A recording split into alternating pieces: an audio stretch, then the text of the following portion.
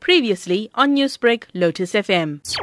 We can confirm that the men that we have been hunting high and low, who have allegedly committed murder of a woman in Pietermaritzburg, has been found.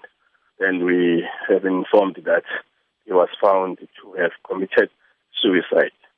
We will investigate a case of inquest in respect of his death, but we can confirm that eventually he has been found.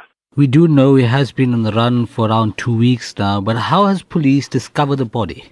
Ever since the man committed this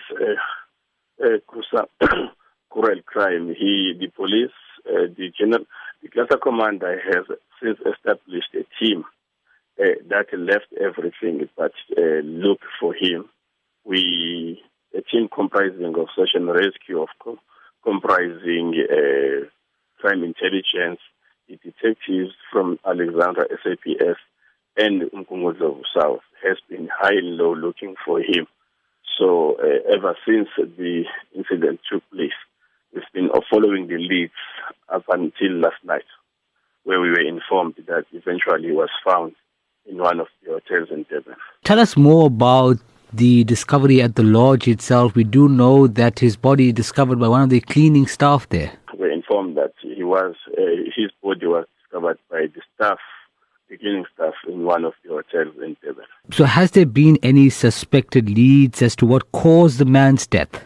We're investigating a case of inquest. We are informed that he has since taken his life. At the state that eventually he may have decided to take his own life, we were hoping to find him alive so he could find his time in the court of law, so that we could understand exactly as to what was the motive behind the killing of his wife.